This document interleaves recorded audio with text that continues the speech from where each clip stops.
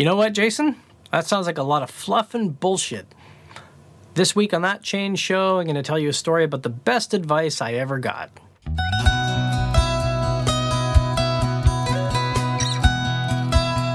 Welcome back to That Change Show. I'm Jason Little, your host. This is a weekly 15-minute or so show where I take questions from Lean Coffees and workshops and stories and try to give you some insights so you can figure out how to jiggle your change loose. So we're a couple of episodes behind. The latest lockdown has made it a little more difficult to get things recorded, but hopefully this week we're back to our regular weekly schedule. So let's get right into this week's episode. And if you are on LinkedIn or Twitter or any social media network, you will probably notice tons of easy answers from you can't do agile, you have to be agile. Leaders need to change their mindset. Organizations fail because they don't shift their culture, and all these cutesy statements that get tons of retweets and likes and reactions. And then you go back to work on Monday, 10 o'clock in the morning, and you've got a stakeholder meeting because the change isn't going well. What do? You're stuck. You're going to go into that meeting and say, hey, it's not working because we haven't shifted our mindset. Yeah, you're going to get fired. So the story that this was inspired from this was mid-late 2000s, I guess, working in an organization, and we were working in a medium-ish sized organization, I guess, and we were doing quarterly improvement initiatives. So we were using Toyota's A3 report, which was a precursor to change canvases, basically, and every quarter we would get all the people together who needed to work on stuff. We'd create the plan together. We'd do it for a quarter. We'd do a retrospective, see what happened, and then we would get back into that same rhythm. So after the 6 months, they wanted us to provide some insights and some advice this time. So instead of just it being about co-creation, it was more about, now tell us what you think we should do, given that we've been doing this for 6 months. So I have a habit of always hiring an external coach on any of my engagements. So that in journaling and creating a diary. So just writing down some assumptions going in, bullet points along the way, and then some summary on the way out, and just reviewing those from time to time for a different perspective. But hiring that external coach was super valuable because, we are talking to them, we described, here's the dynamics, here's the conversation that brought us into the organization, here's some of our observations and things that we think. And now here's the plan. And that was his reaction. His reaction was, looks like a lot of fluff and bullshit. And, if you know anything about coaching, I don't think they teach that in coaching school. I don't think they teach coaches to swear at their clients. But for me, it was the frying pan in the head that really opened my eyes to how frickin' hard change is.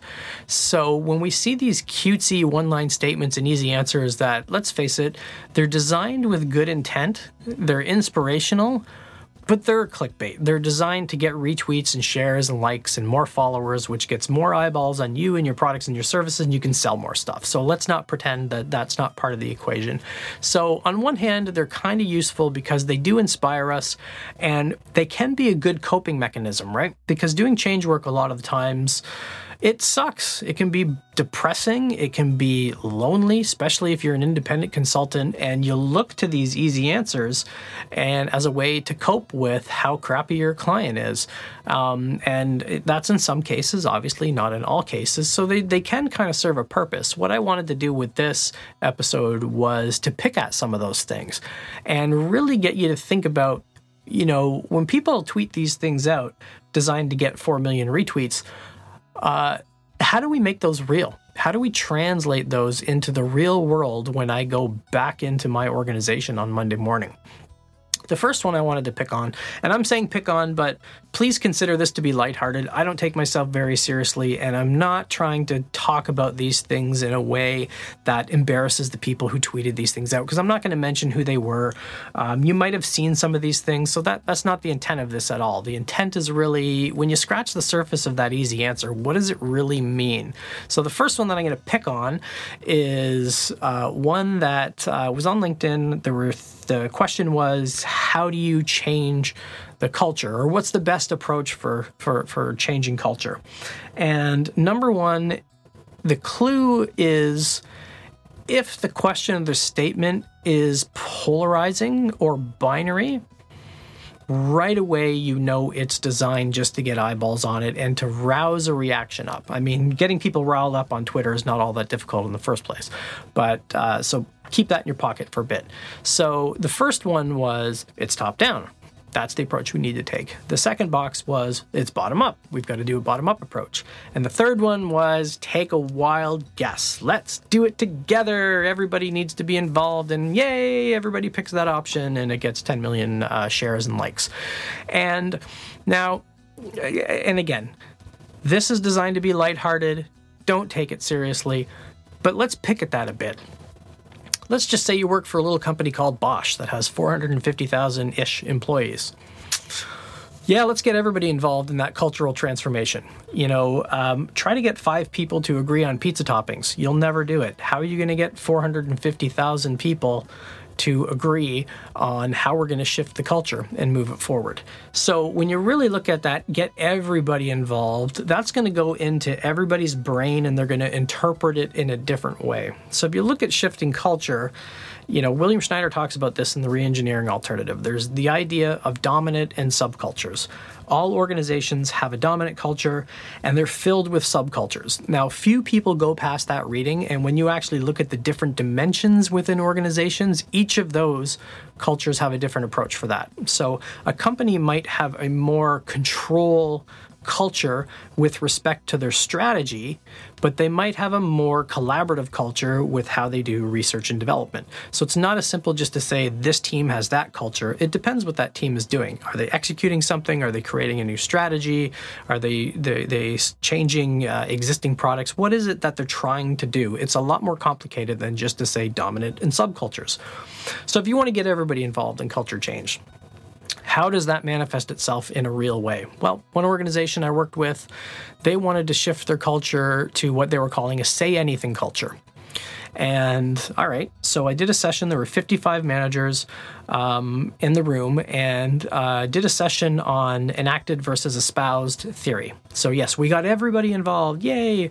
And the facilitated exercise was, I want you to write down statements that describe the culture that you want. Write down some adjectives that describe it. Now, cluster those things close to the middle of this whiteboard if you have a story that supports it, and put it closer to the outside if you don't see evidence of that story.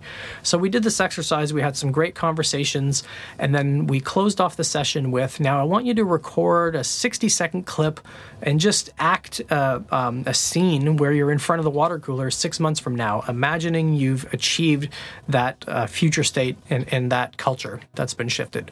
What would that conversation look like? So you just did a product release. What would be a conversation you would have at the water cooler that demonstrates you've achieved that culture? At the end of the 2 days, we basically found out that the culture they wanted to shift was a result of a leadership change. So the previous leader was very collaborative. The new leader was very controlly from their perspective. And they didn't have the courage to speak up in front of the new leader. And that was the conclusion that they came up to. The culture, that was the conclusion they came to. The culture was okay. They were stuck because they didn't feel free to speak up in front of the new leader, because that new leader had a different attitude and a different approach to the previous one. So when we look at that kind of cute statement about shifting culture, once you start to pick at it, you might find out that's not really what you want to do, and that might not even be close to what the problem is. And if you want some more reinforcement for that idea, read a great book called Are Your Lights On by Jerry Weinberg. And it will really open up your mind to different perspectives about what is it that people are asking for with what they actually want. The next one I'm going to pick on is a universal agile one, and I remember seeing this, back when we were allowed to go outside and go to in-person conferences.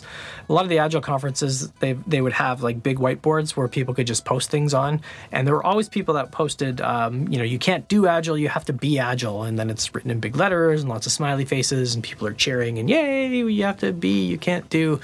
And when you start to pick at that thing, again, you get into the good stuff. You get into things like, if your belief is you have to be agile and it's all about culture and mindset, you might almost say that you're the one with the fixed mindset. Because if that's your only belief and you will not deviate from that belief, That's kind of what a fixed mindset is. And when you start to pick away at that thing, sometimes people need to try the practices first. So they need to do Agile before they can be Agile. But when you start to have those conversations about what does this mean? What does this mean to us? And what does this mean in our environment? A really simple exercise for that is, I do this a lot in my workshops, is you get people to, in the size of a tweet, how would you describe Agile or agility or whatever the context is? You have people write these things down, you put the manifesto up, and you say, now position your tweet if you think it's closer to the left side or closer to the right side. And you basically look for where we are aligned and where we're misaligned and why. And then you can start to get into, questions like that. Agile is a very loaded term. 15 years ago, it was probably a lot easier to get started with this stuff. Now it's a lot more difficult because there's so much, Agile people will call it misinformation. It's just there's a lot more information. There's a lot more certifications, training, methods. As soon as you see the big consulting firms starting to push Agile, you know that generally speaking, it's outdated and old. But it's not misinformation, it's interpretation based on personal beliefs. So we really need to pick at that conversation and start to really think about when we say it, what does it mean to us and in our context? If you're building a space shuttle and you're doing it in an Agile way, it's going to look a whole lot different than if you're building a music player and you're using Agile to do that. All right, so I could be here all day, but I'm going to pick on one more thing and then get into the wrap up. And this one is about leaders. So this was some tweet. It was something like, leaders need to stop taking control and they need to give control back. And yay, again, 40 million retweets, blah, blah, blah. And when you really pick at that, you forget everybody has bosses. And I know this is rampant in the Agile community and generally speaking in the consulting community at large, is there's a tendency to blame leaders. I don't think a lot of people realize how hard that job is. I mean, there's not many people on the planet that can pretend to think they know what it feels like to run a Fortune 500 company. But it's pretty easy to say, oh, well, that CEO of Bosch is not involved in the day-to-day Agile transformation. Therefore, that's just utterly ridiculous. So first, we've got to give leaders a bit of a break and recognize that they're human and they're just as stuck in the soup as the rest of us. And the second thing is really understanding how that behavior came to be in the first place. Because when you talk about if leaders give control back and they let the people doing the work decide the best how to do the work, which personally I believe that's the right way to go, and you don't see them doing that, don't leap to, well, it's their mindset. They need to change their mindset, or we need to shift the culture in the organization. Try to understand why that culture or that leadership stance exists in the first place.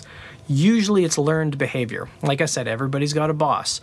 So even, the CEO reports to a board in public companies, and sometimes the decisions they make are based on pressure from the board. These are real things that people have to deal with in their organizations. And it's easy to say, just give control back. But when you look at when things go wrong, and they do, things go wrong in organizations all the time. It's not the end of the world. But things go wrong, and as humans, we blame people. That's the way humans are. Obviously, some of us are more enlightened than others, and we will not externalize blame, but inside we're thinking, somebody fucked up. And that is where we now need to really empathize with those leaders and try to understand where's the right boundary. Where is the amount of autonomy we can push down to the team and give them control back and really talk about what our decision-making boundaries are. Those can be things like, what's the consequence of failure? What's the consequence of it, maybe not outright failure, but what's the consequence of sending a ripple throughout the rest of the organization that this team tried something differently? They stepped outside the official process. I've seen that in big organizations. I've seen cases where, some leaders are happier to make a mistake doing things the old way as opposed to trying something new. And it has nothing to do with the level of control. It's, I'm the one that's going to get yelled at for this. So even though I would like to defer the decision down to the team, at the end of the day, it's going to be my neck that I'm sticking out there for this, and some people might not feel safe to be able to do that. And I guess one more bonus one just on that vein is failure and safety. We need to create safety in our organizations, and we need to make it okay to fail. And it's almost like we're appealing, we're just trying to be overly nice. I've only ever heard one leader articulate this really well when it comes to failure and safety. It was, you have a license to learn. So in his view, if you make it safe for people to fail, you make it okay for people to not try. And obviously that's not true in 100% of the cases. But people won't take risks and they won't push if they, fear that they're going to get in trouble for it. But then the opposite side is true. Some people will always take those risks. Sometimes us consultants, we make it sound like people are hiding under their desks and they're afraid of everything, and we need to create safety for them. And that's a habit of change agents who really value people to the degree of they turn into protectors. They feel it's their job as the change agent to protect people in the organization from the evil leaders or the evil culture or the control and things like that. So when we get into safety and failure, again, those cutesy statements, thou shalt fail in order to learn, employees do their best when they have personal safety. There's an element of truth to all of it. But when you come into work in the morning and you want to try to figure out how to take action on that, what do? A lot of it's your own behavior. A lot of it is being congruent. So there's safety. You demonstrate what it's like to operate in a safe way when you're congruent. So even if you think that you need to have a difficult conversation, or if someone in the organization or a leader is doing something that you don't agree with, congruence is when you speak up. It doesn't mean you have to do that in an attacking way. It just means you have to say, I don't agree with this because of this, that, and the other. Can we have a conversation about it? That's being very clear, that's being very congruent, and that's actually showing that you feel safe enough, I guess, to speak up. Some will call that courageous. Some will say if you're a consultant and you're acting that way, it's because you're a consultant, you expect to be fired anyway. It's not a big deal. And sometimes it's a lot easier when you're an outsider. But as soon as you start to pick at those easy statements, you really get into, it's that conversation, it's the relationship you have with the leaders and the people in the organization. When you start to talk about these deeper things, you really start to uncover, why did that cute statement make us go, yay, that's great, we should totally do that. And now what are we actually going to do about it? So I hope you enjoyed this episode of That Change Show. Remember to like and subscribe if you're watching this on LCM TV. You can catch the video versions, and obviously you can catch them in your favorite podcast reader. And I will see you next time.